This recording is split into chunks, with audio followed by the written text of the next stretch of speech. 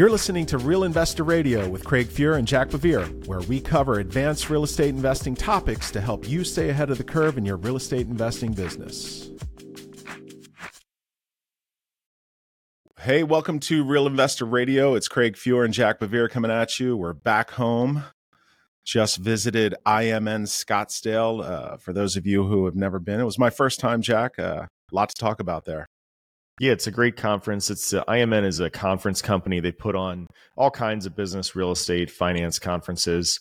And back in 2013, I think, they started putting on a single family rental SFR conference as that industry was just starting to emerge.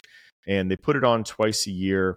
You know, back 10 years ago, we talked about this in some of the original episodes of the RIR podcast. Mm-hmm. It was mostly dominated by institutional investors and folks who were, just really Wall Street, right when they were starting to get into the single family industry and try to figure out, is this an asset class or not?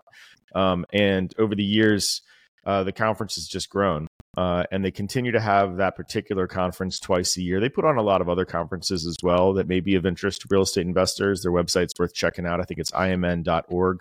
Mm-hmm. And so this SFR conference has really become, I think, the biggest aggregation of folks who are professional real estate investors, lenders, vendors who are serving that SFR industry more broadly. Yeah. So they cover everything from property management and operations to securitizations of rental loans. So it's really covers the gamut.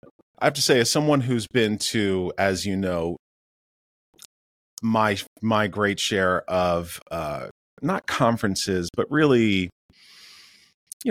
investor related seminars across the United States for the past 10, 12 years. This is I think IMN, for those of you who have not been and who are listening, is a real step above. This is not your, I'm not trying to disparage what real estate investment clubs do or what, the guru class does across the United States, but this is different. This is really, I think you would say, Jack, sort of look, everybody's walking around, first of all, in jackets and suits. And so that alone sort of sets a tone of professionalism. And at least the investors that I spoke with, Jack, I think there are some really fine operators there, folks who are obviously have scaled their operations. And so for those who might be trying to get to that class, I would highly recommend IMN. This was a really top-notch event.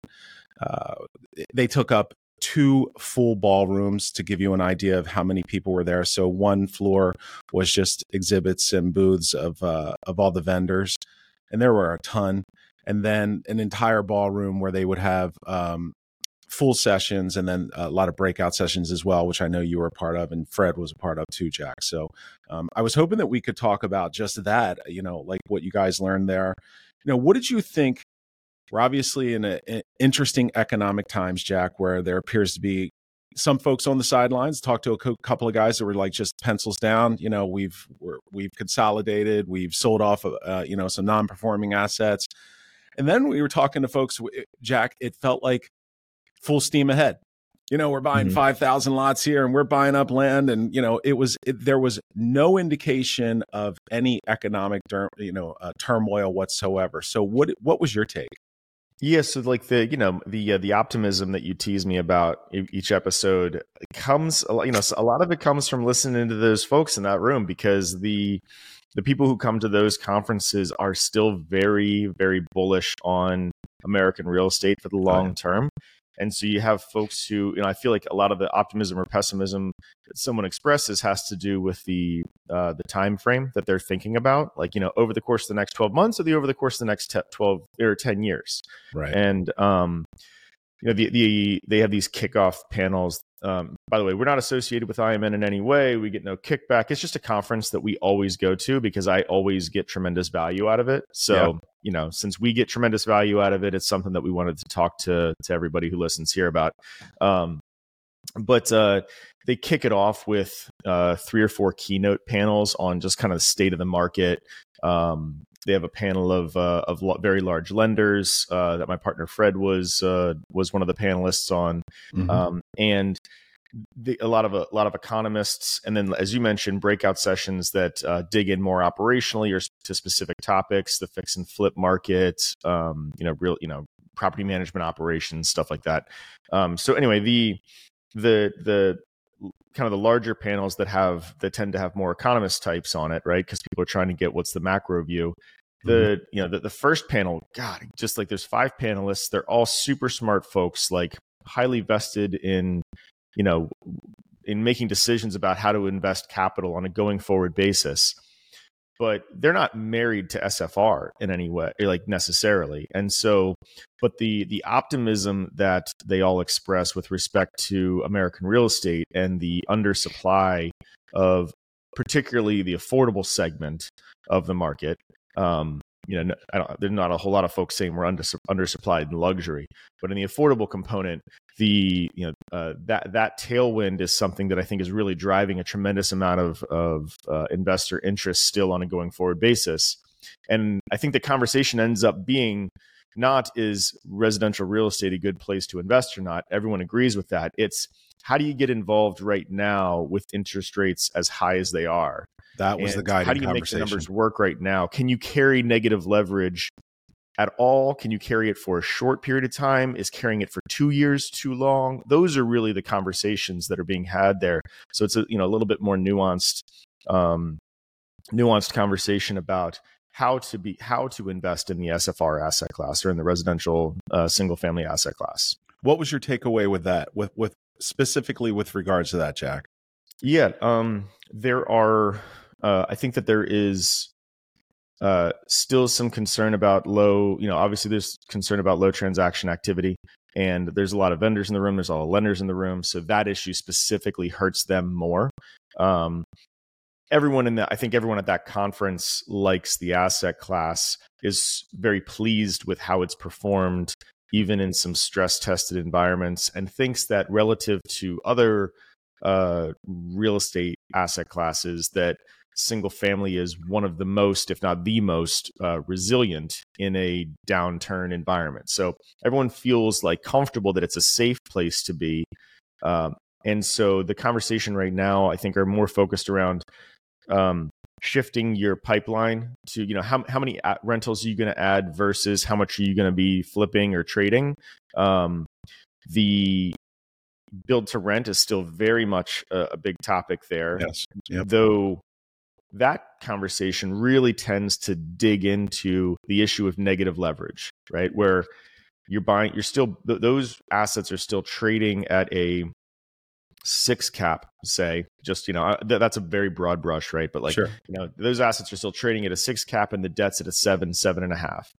And those deals are still getting done. I mean, last year, there were no transactions in that category happening. It was like that market came to a standstill.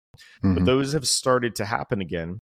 Some lenders have gotten creative. If the equity is interested in buying those houses and is comfortable that they're not going to get very much of a current return for a couple years, but that they're going to make it up on the back end through long-term rent growth because we've got, an increasing household formation and we're undersupplied in housing. You can create, you can create a 10-year pro forma and look yourself in the eye, with a straight face and say, hey, yeah, I'm not going to get paid very well for the first couple of years, but we're going to continue to have rent growth over the course of the next 10 years. We're going to have, if you're concerned about inflation, this is the place to be. Yeah. And so we're going to make it up on the back end. And so is the conversation there, Jack, when you speak of equity, we spoke with Alex, who will appear on an episode. I'm looking forward for everyone to listen to that. Anyway, is the conversation there, if you're forming a fund or if you're going out to equity partners, LP partners, and how do you have that discussion? Hey, we need your money, but you're not going to get any returns for the first few years. Yeah, I think it's that conversation of, how American housing is a great place to be. The current returns aren't great right now, so we're not going to use very much. I'm sorry, the current returns are fine, but the debt is really expensive right now. But we want to own assets for the long term. And so if you believe in that fundamental pitch and you believe in an operator's ability to find good deals, then you don't want to, you can buy assets right now.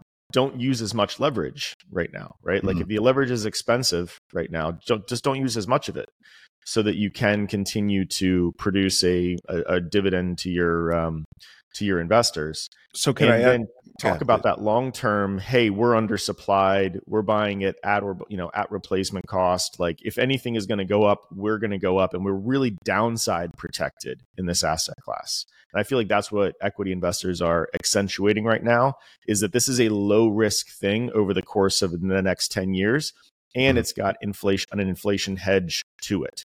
And the combination of those two things, right? Like in an environment right now where people aren't really sure if inflation's going to get, like, it's coming down, but it's not yet fully under control. And if you're concerned about inflation over the long term, residential real estate with a annual mark-to-market lease opportunity like we have in single family, right? We're not signing 10-year leases. We're signing annual leases. So we get to retrade that rent every year is a really nice profile to invest in right now. Yeah. So the only fly in the ointment there would be stagnant rents. Yeah. If we have stagnant rents, but if you're concerned about inflation, then rents, just have historically really gone lockstep with inflation. So they're just a great inflation hedge there. I think the fly in the ointment is a recession. The fly in the ointment is your view on whether we're going to have a recession next year and how bad it's going to be and what that does to rents, what that does to vacancy rates. So there are certainly people who are pencils down until the R word gets off of the Wall Street Journal front page. Yeah. But and there's others who are like, hey, yeah, they're gonna soft land this, or it's gonna be a mild recession, and I'm investing over the 10-year term anyway. So again, it goes back to that, that time frame of your investment horizon. Sure. As to whether you're really concerned, whether you think that potential recession makes it a bad time to buy or not, right? Because you can't go back and if you sit on the sidelines and go play golf for the next year, you can't, put your sticks away and then all of a sudden buy a bunch, put a years of work back in, right? Like you're just not going to have bought those houses. Right. So there is an operational constraint to sitting on the sidelines, right? That you'll own less 10 years from now if you do nothing right now, tomorrow. I'd say, spoke with a lot of investors. And as I mentioned at the beginning, it was my first time at IMN. We had a Dominion booth there, Dominion financial booth there. So we spoke with a lot of folks, and I thought the general sentiment, as you sort of read the tea leaves while speaking with folks, it was this sort of, hey, we're cautious, man, but we're really taking a hard look at the numbers and how to structure these things. But it was full steam ahead for mostly everyone that we spoke with. Yeah, there's some like there's some bias to like who shows up to a conference, right? Like the guy who's playing golf is not going to bother showing up to that conference. So everyone's there because they're active. They want to see where the cheapest debt is, right? Like if you need debt right now, you want to be at that conference because every lender in there under the sun is at that place. Sure is. And you want to, be able to compare notes with other operators to make sure that you're not the idiot that is missing something that everybody else, understands to be true. And that's what I've always gotten out of the best thing that I've always gotten out of that conference is just talking to people at the bar, right? Like the sessions are good and there's some really sharp people on there. Some sessions are better than others, right? You have some sessions where people are just talking their book and like pitching basically, which is, those are lame. You leave those after the first 10 minutes. But like other sessions have like a lot of high quality content. There's really, the folks on the panel are actually, giving their perspective and you have like a nuanced conversation. And then the bar is like, the bar and the happy hours and the networking hours, like that's where you really get the opportunity to just talk to folks in different segments, get their take on things, get a couple drinks in them and ask them what they're really concerned about, right? Like that's where you get the really interesting content is after a couple vodka sodas.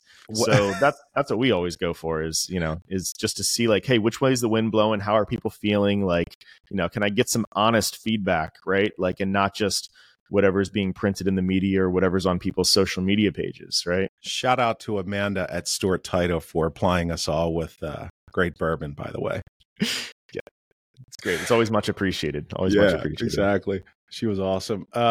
So in those more private conversations, Jack, any takeaways from there? Anything that you were like, oh, wait a minute?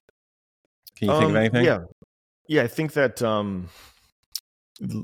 there are a fair number of operators who have pivoted to more revenue monetization, I'd say, in the current, Can you explain that? the near term.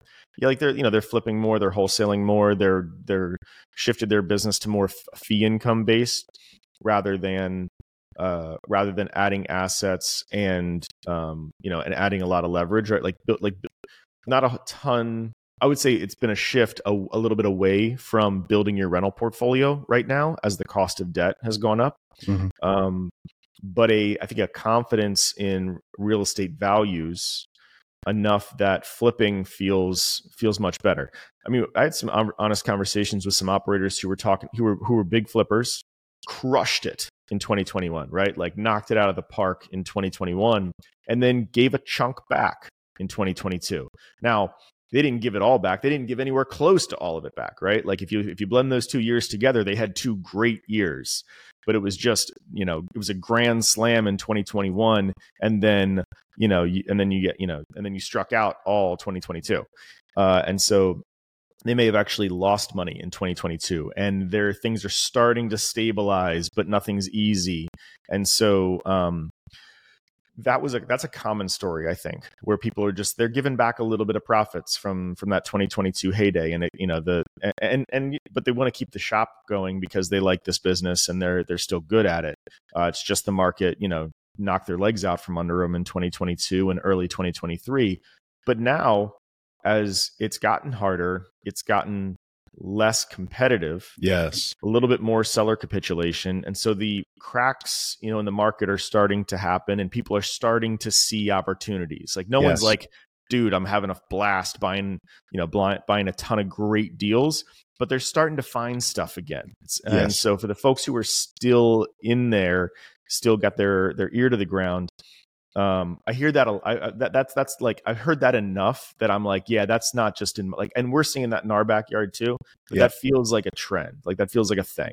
Well, you mentioned on a previous episode how here in Baltimore or Maryland, we should say that when you show up to an auction, there's maybe less people at the auction, and even maybe less people bidding at the auction. And while it's not a seismic shift, you can at least see maybe a small trend forming. And I heard the same thing talking with folks at IMN as well, Jack, that maybe we're starting to see a little capitulation. Maybe we're starting to hit a double instead of all singles all the time. It didn't sound to me like anybody was hitting home runs, Jack, but they are starting to see a small shift in their markets in terms of competition, in terms of transactions, and in terms of abilities to find better deals. I think that lenders, the other thing my takeaway was that lenders are, they again had a phenomenal 2021, a challenging 2022 because of an increasing interest rate environment.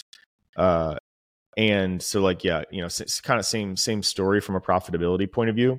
And then 2023, I guess it's kind of a parallel story where there's a lot of folks who are operating at break even or barely, or like a little bit profitable, but not great.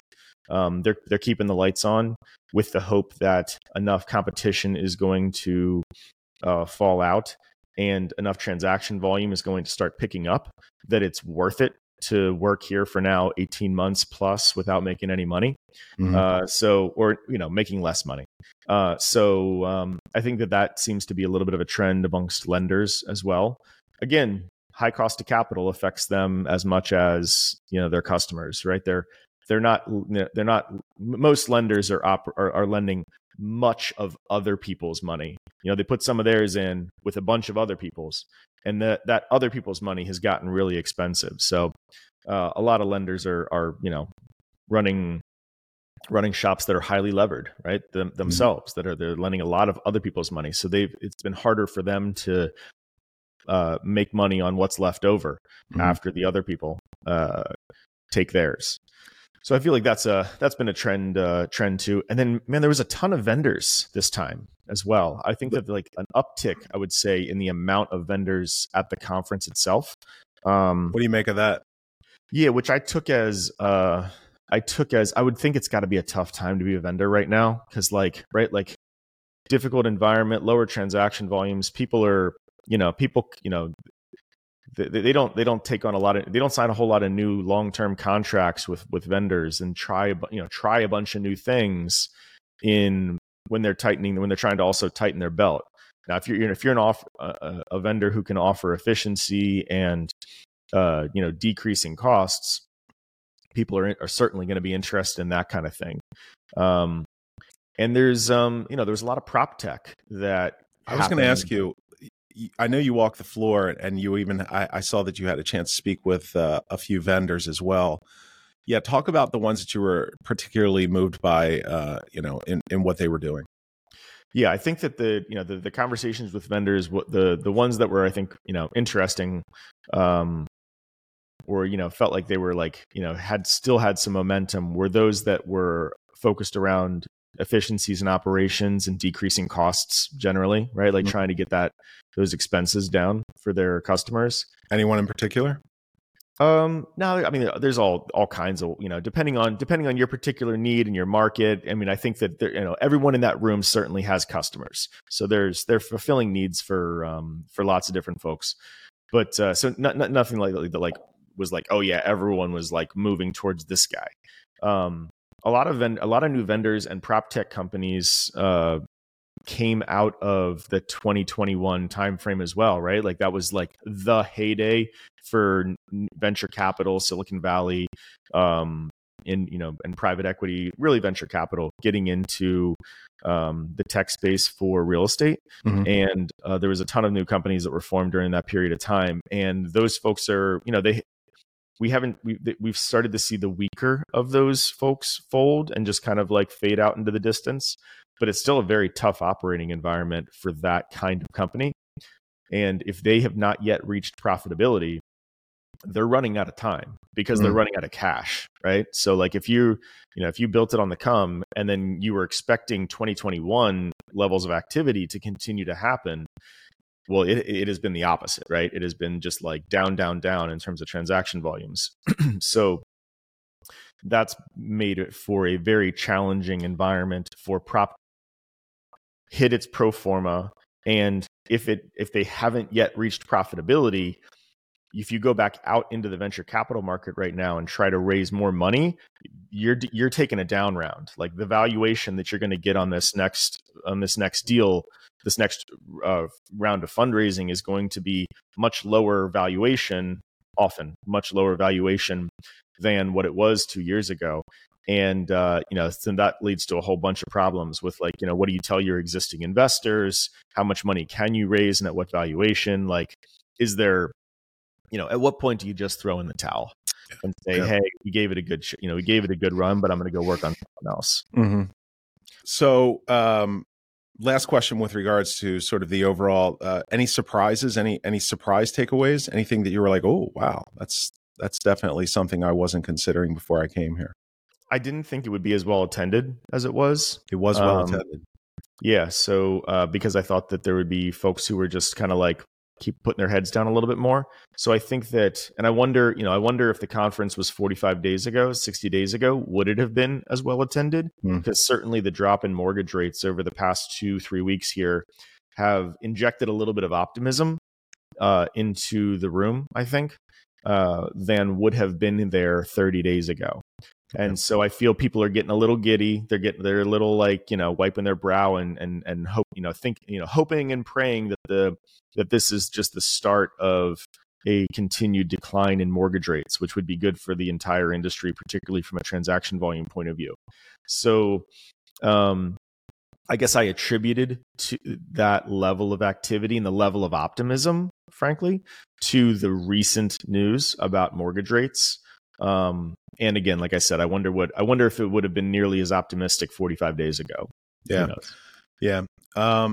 Well, I know you sat on a panel and it was regarding sort of the state of DSCR. Yeah. So for those of you listening who aren't familiar, which I'd be shocked if there's many, but we write a lot of DSCR loans here at Dominion Jack, and so you've watched that product form and grow over the last few years, and so what was your takeaways there in terms of the state of DSCR loans? Yeah, we had a really good conversation. I was lucky to be on a great panel of panelists. Gene Clark at Arch West was the moderator.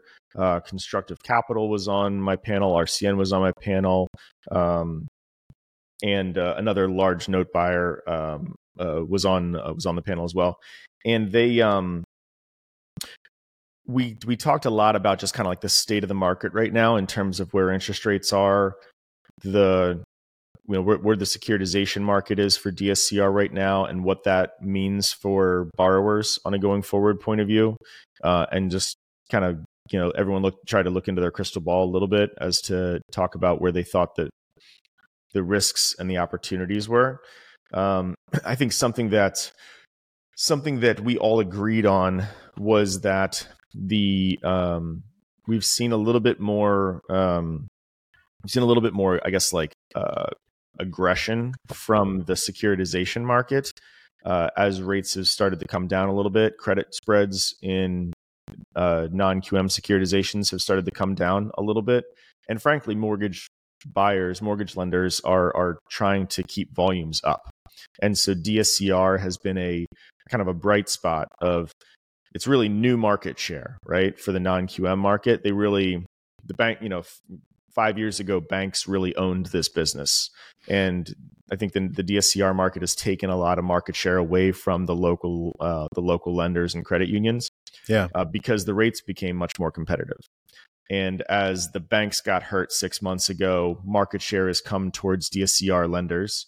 As the mortgage broker market has gotten educated on non-QM products, including DSCR, the distribution mechanism for DSCR loans has become much broader, right?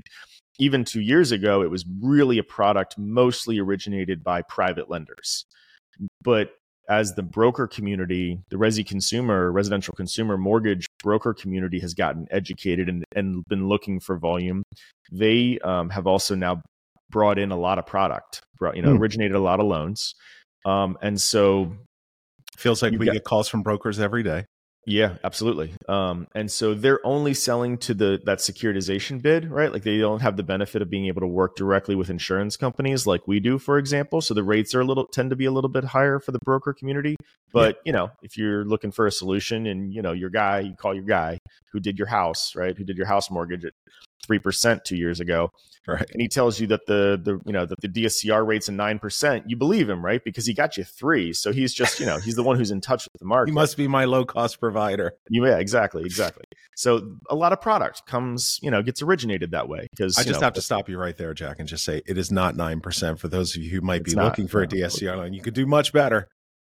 Yeah, it's been great. We've now tipped into the 7s for the first time in months, which is, I don't know, it feels good. I've been writing many loans in that 7 and a few 8s to 7.5. Yeah, I'm nervous to. I feel like I want to just do some refis right now because I'm nervous that it's going to go back up, but we'll see. Anyway, back to the panel. So we were talking about just how that market has evolved, right? And there's a lot more requests with these higher interest rates that we've experienced the past 3-4 months. There's a lot more requests for low DSCR, like sub 1.0 DSCR, or even as low as 0.75 DSCR loans, because with higher interest rates, it's tougher to pencil. And I think investors are having harder access to get liquidity. And so the DSCR loan is an easier loan to get to the table quickly. We can close that in like 3 weeks, 30 days. And so it's an easy button, so to speak, if you've got equity in your real estate for liquidity. And so we've seen an uptick, I think, over the past 60 days in those lower DSCR requests. and what that means, right? So we had a conversation about what that means. Is that a good thing? Is that a canary in the coal mine for distress, frankly? Is DSCR originated over the past 60, 90 days the new subprime investor, loans? And we're going to see all this stuff back at the courthouse 3-4 years from now. So we talked about all those kind of issues. Well, can I slow you down there a little bit? Because yeah, sure. It feels like, look, if we were talking a few years ago, it was the ratio of 1 to 1.25. And I don't think that anyone was ever going to break out of that box. That felt comfortable. The sweet spot is still 1.2 plus. Like, and the insurance companies still want the 1.2 plus. If you want that good pricing, you need to be in the 1.2 plus range. What's all the talk though of like, we've got some buyers who might be willing to go less, like it feels to me like because of the economics of the deal. Let's see about like maybe doing a sub 1. I don't think we would have been having that conversation a few years ago. No, we wouldn't have. We wouldn't have. We couldn't have. The lenders have gotten more aggressive, frankly. I was looking at this. I was nerding out a couple weeks ago. There's this company called DV01, if you can imagine. If there's a company called DV01, and they look at all the remittance reports, which is the reports that the securitization trustees publish that shows the performance of each securitization. And you can get your hand on these reports. And which is essentially like an aggregation of the loans. Is that right? Yeah. Okay. So you can see all the loan performance on a securitization by securitization basis. And then they split it apart based off of the attributes of those loans and try to tell you as a securitization investor, that geography matters in this category and FICO matters in this category and LTV matters in this category. And like, here's the relative weights of each of those factors so that you can kind of, right, like the idea is to make better pricing models, right? So that you can price risk more appropriately. And so they really nerd out on the quantitative side on these remittance reports. And when you break apart the non-QM securitizations and you look, we have seen an uptick over the past 60, 90 days in non-QM securitization delinquency rates. Very, very small, a small uptick, but like a small but noticeable uptick. Sure. But when you break it apart by type, whether that's a bank statement loan or DSCR or the other kinds of non-QM, loans, DSCR is the best performing of the non-QM loans. And so as product offerings have gotten more aggressive a little bit more aggressive over the past couple of years, one of the reasons they have is because DSCR performance has been so strong and it remains the strongest of the non-QM category. And so lenders feel that they're getting paid well for the very low risk that they're taking. And so they've expanded the box a little bit. So the 1.2 lender, some of the 1.2 securitization lenders went to 1.0, and then those guys said, hey, everything still looks good. Let's drop it to 0.9. Let's drop it to 0.75. And put some LTV overlays on it a little bit, but to mitigate the risk. But they're creepily, they're creeping and getting a little bit more aggressive. And who knows? We'll see, right? Only time will tell when they've gone too far, but certainly, right, that's human nature. They will go too far and be a little bit too aggressive at some point. But hopefully, we don't kill the golden goose here and originate a bunch of crap loans and then pricing goes up for everybody. So that's what the industry wants to avoid.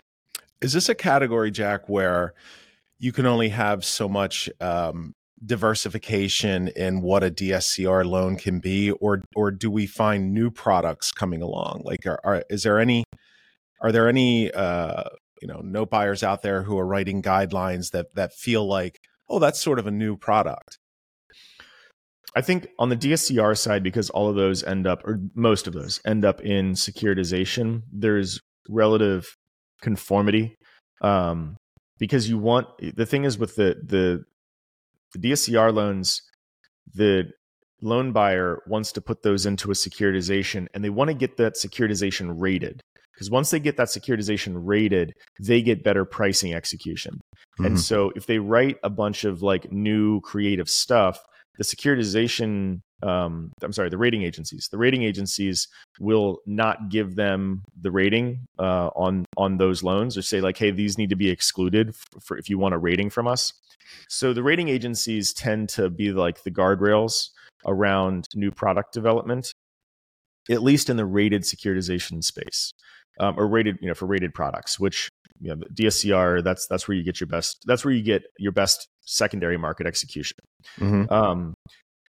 Private lenders, though, have certainly been doing that. There was a panel after mine that talked about more like the commercial loan structures, like non-recourse portfolio loans, like the $10 million non-recourse, you're buying build to rent properties, or you're doing a refinance of your 1,000-unit portfolio in Columbus, and you don't want to sign personally. And so you can get a loan from a more commercial style lender. And those folks have become more creative in their structures to accommodate the higher interest rate environment. Mm-hmm. In terms of incorporating interest rate caps to help make the DSCRs work on those loans, because they tend to be non-recourse, so they can't write a 1.0 DSCR. Like, it must be at least 1.2, because they get tossed the keys if the deal doesn't work out. Right.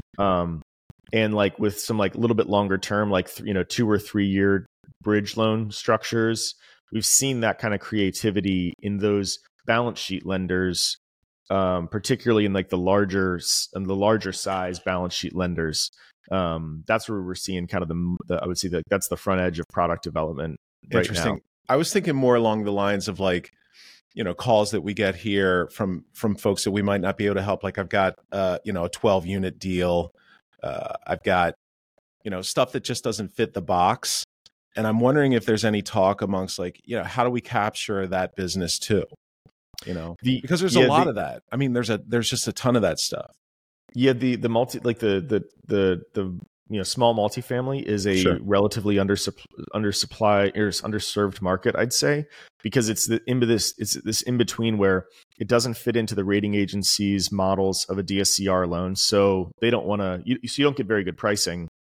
So you don't get the best pricing because of the rated securitizations.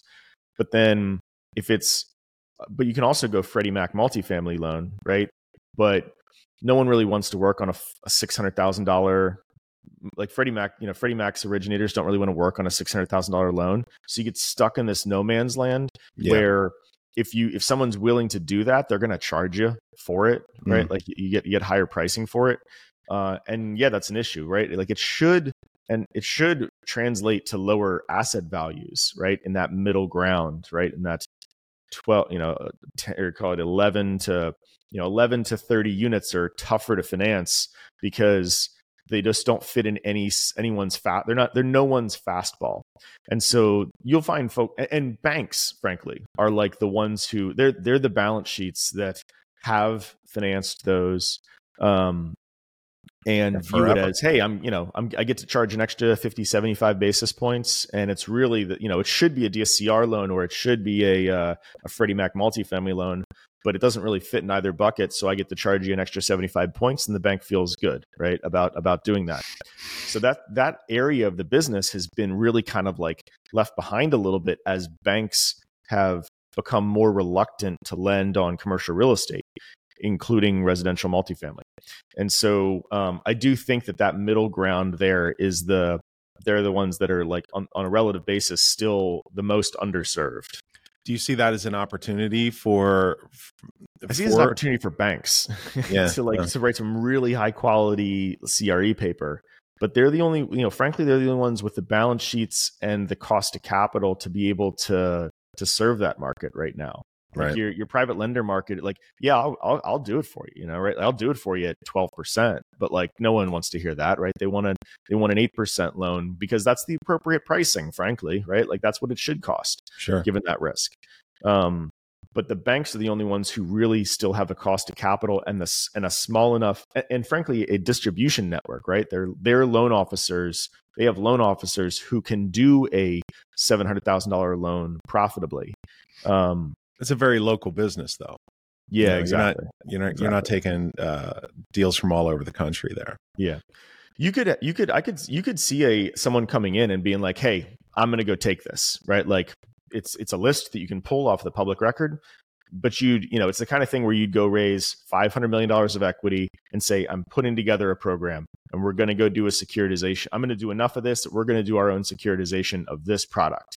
And no one's, I don't, to my knowledge, please, if someone knows about a lender that I don't know about, who this is their fastball, this kind of like, 10 to 30 unit multifamily, hit us up in the comments and shoot me an email.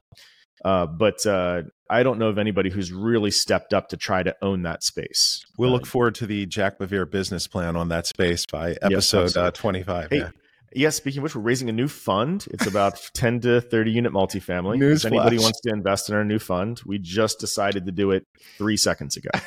It's going to be a great opportunity. It's a very underserved market. I just gave you my whole thesis. And it was all facts. So any other takeaways? And then I want to shift to one last thing. It might be a little bit of a curveball for you if you knew nothing about it. But any other takeaways from the panel? DSCR panel? Yeah, I mean, a point that I made that I thought landed well was because the DSCR market is still, there's maybe like 10, maybe 15 loan buyers, and each of them have their own opinions of underwriting guidelines. Oh, they do. Everyone's different. There's very little conformity there. And at different points in time, they are more or less aggressive than each other, and it moves, right? Like depending on the news or depending how the head of investment committee felt the week before, the pricing for each of those loan buyers moves over time, as do their guidelines. And so if a borrower is working with a particular originator and that originator is tied to one source of capital, you're only getting a look at one of those 15 programs, one of those 10 programs. Can I break that down a little bit? Yeah, sure. So if we get a call from an investor who wants to do, I got 15 units, I want to put it all into one loan, DSCR loan.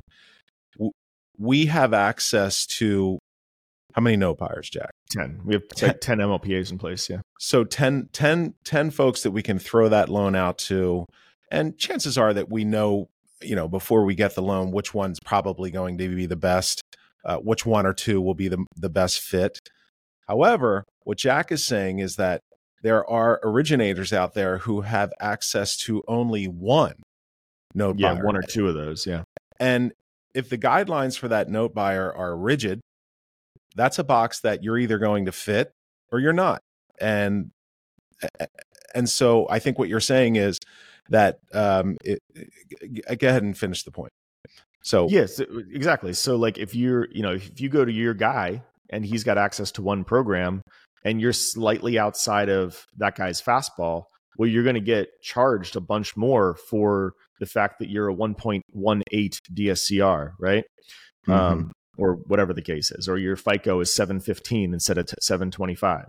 And so the way we've set it up is that we work with basically the entire market. And so when a borrower comes to us and gives us their scenario, we plug that into basically a huge Excel spreadsheet, which aggregates all of the guidelines and all of the pricing for all 10 of those loan buyers and spits out, hey, at 75% LTV, you should go with this program. At 70% LTV, you should go with this program, and here's pricing. At 65% LTV, you should go with this program, and here's pricing. So we give borrowers, it's basically a best execution model of figuring out where that situation for that particular property fits best to give the borrower the best pricing. And it may be the case that you come to us with 4 properties and we put you into 3 different programs because it's going to save you a quarter point on the rate for 30 years to split it apart. And it, even with some additional closing costs, it actually that makes good sense. And that's what our loan officers do. They counsel folks on like, hey, we should split this up, go to, 2 with this program, 1 with this other guy, and then go get you the best execution on that. And so if you're not, so that's like a really important thing to do in such a heterogeneous market, right? In such a heterogeneous product, it's important to get a survey of the entire market, which in the past, if you were going to, or not in the past, but if you're going to, which is kind of serves the function of a mortgage broker, Yeah. but who may hopefully is working with multiple buyers, but the mortgage brokers don't have access to the insurance company market because they're not selling the loan, they're placing it to somebody. So they only get access to the securitization products, the secondary mortgage market products. They don't get access to the balance sheet lenders, the insurance companies that are keeping this stuff on balance sheet. And so we're kind of like, right, like, so we're kind of like the best of both worlds in that when you can get a best execution quote from us, you know that you're getting the best that the entire market has to offer at that given point in time for your given scenario. And since we're selling directly, you don't have to pay for a middleman either. And so that's been our value proposition. That's why we do DSCR. Our core business has always been fix and flip. We added DSCR because there was so much overlap between those two products. But we built our DSCR program to be that best execution model so that we knew that we were always promising the best that the market had to offer at any point in time. Yeah. And the only way that you can do that is by having that breadth of buyers who, right. Yeah, it would be impossible to be a top-notch originator if you didn't have access to all of the buyers in the market for the DSCR product. Yeah, exactly. Yeah. So last thing in the time that we have left, and we'll just take a couple minutes with this, so I don't want to blow your mind here. But Fred sat on a Shark Tank. How'd it go? I didn't get to see it. Oh, you missed something. Honestly, it was really interesting. They had two different scenarios. Did you happen to see the case studies by any chance? Oh, no. I asked Fred, I guess he may have been on the plane when I shot him a text, but so they basically came out with two scenarios. There were two guys there who had portfolios, Jack, that they wanted to sell. And the one that stuck out to me that I found interesting was 255 properties, single-family properties in South Bend, Indiana. Fairly close to Notre Dame. However, you wouldn't call this a student rental portfolio. Like a couple of them may have fallen into that category, Jack, but not all of them. So it was $29 million asking price for 255 single family residences. I'm just going to give you like the things that I remember of this. Mm-hmm. They were all, the average build was 1940. 85 grand a unit, roughly. Okay. He's already doing the math. I know where this is going. So the company who owned the portfolio had put in about 1.5 million in capex, and what I got out of it was mostly roofs. A lot of the properties had new roofs, and maybe a little bit of turnover. The place turned over, and we put on some countertops, and I didn't get the sense that there was any full gut rehabs in these things. Though, if you listen to this guy, these places were all bulletproof, right? The question was, he was obviously looking to sell it, outright. And I think, I don't know the numbers. I think it was like a 7 cap that I guess they were projecting on the, for that sale price. And so the question was the average rent? $1,200. Oh, okay. Something like something like that. I was maybe 1,000. I know you're going to ask me all the questions that the Sharks asked that I didn't take notes on, but so Fred was kind of sat back and listened, and the guy who they were dubbing Mr. Wonderful, sitting right next to Fred, gave the following offer, and he was very fast. I mean, jumped right in with an offer, and the offer was, okay, we're not going to buy this thing outright, but we'll become a 50-50 partner with you on it. Mm-hmm. And I don't remember the terms of the deal, but if in a scenario like that, I was really shocked to see the guy step up so quickly and say, yeah, we'll do 50-50. We'll give you this loan.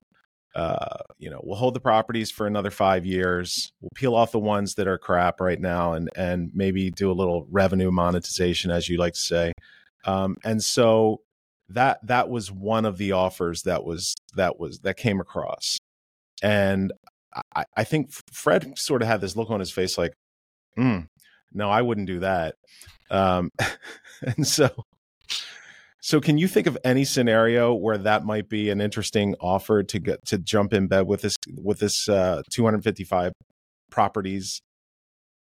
I mean, I think that I get where the guy's coming from, right? Like, because the operator is such in that price point, right? $85,000 house built in 1940s, $1,200 rents. Like, that's like an operationally intensive business. Yes. And so, like, you get tired after a while, and managing the expense ratio is like the entire ball game. And your tenancy duration, Tough. Your tenancy duration is like, the X factor, right? Like, do you have 2 to 3 year tenancy duration, or do you have 5+ year tenancy duration? And like, if I ask you those questions, I know what the expense ratio is going to be. Like, I know I got a good sense of it. Right. So like, it's a good tell, right? It's a good question. It's a good structure to ask the guy, because if he's not interested in staying on the ride with you, well, I think you know everything you need to know about how difficult it is to operate those old houses in that affordable market, because that can be a taxing enterprise, and 300 is just enough to not be able to really afford a full team behind you, where you're still getting like a lot of calls. Like, you're in no man's land, right? Like, once you get 500-600, you can afford a real professional, top notch, like real people, right? You can get like real people behind you. At 300, it's like you with some assistance. And like, if that guy is not willing to like go along for the ride, like, you're like, dude, I'm just inheriting your headaches, right? So I feel like it's the right structure to figure out, to learn a lot about what you can't ask, right? You know what I mean? So what I thought was interesting about it was, I did sense that the guy who was selling the portfolio seemed really knew his stuff, but he did seem a little tired. And a little bit. And these houses were not homogenous, Jack. They were like, there was like a mansion, like we would see up in Roland Park. And then there was like the little Rambler that you'd see over in Essex. And so I think the 50-50 deal was still out there, but the guy was, I don't know if he was being tongue in cheek or if he was actually really serious about it. Fred did come in at the very end with an offer. What did he say? I'll paraphrase. He basically came in with the Gordon Gekko Wall Street offer, and it was like, I would take it and sell it all. I would sell it for the price of the parts. Yeah. Yeah. Start with the the crappy ones that you don't want anyway. Get rid of all of those, and then just basically start make your life better over time. Yeah, just start peeling them off one by one and sell the whole damn thing. If there's a spread, right? Like, if these are like 135 ARV or whatever, and you're offering me a great deal here at 85 grand because it's a good cap rate, just get in there and just start selling them off. Right. And that's a tough price point, right? Like, 135 houses. That's the price point where you sell it 3 times to an FHA buyer before it sells, before it actually goes to closing. So like, it's a heavy lift, even doing it that way. I will say there is a spread. To sit in on that panel, for me, you learn something. You should learn something in every panel that you sit in on. When a guy like, when you're sitting up on a panel with some other folks, there's nothing that you're not going to learn going into something like that as an audience member. But to watch them sort of pick through all of the details of the other portfolio I won't get into, but it was 16 brand new houses that were built in Florida. And so much different, right? It's a very homogenous sort of, there's only 3 separate models. You could sort of break it out. It wasn't a lot of heavy lifting to try to figure out what the portfolio was. That said, it was a 45-minute absolute jam-packed info session that, getting back to why people should attend events like this. Look, if you're a guy and I've got 15 rentals in my portfolio, or I've got 50 rentals in my portfolio, and I'm trying to get to 100, there's no reason why you shouldn't be at something like IMN. And again, we're not making a dime off. In fact, I think you pay handsomely to be a part of IMN. So we're not making any money off of. So yeah, I was just I was blown away by the level of the investor there. I thought that the vendors, there was a lot of really top-notch vendors at IMN. The next one comes up in Miami, right, Jack? Yeah, Miami in May, I believe. They're twice a year. I think it's Scottsdale and then Miami. I'd encourage anyone who wants to up their game, who wants to get better operationally, who wants to have access to better capital, just speak with just a better level of investors, I'd really encourage everybody to check it out.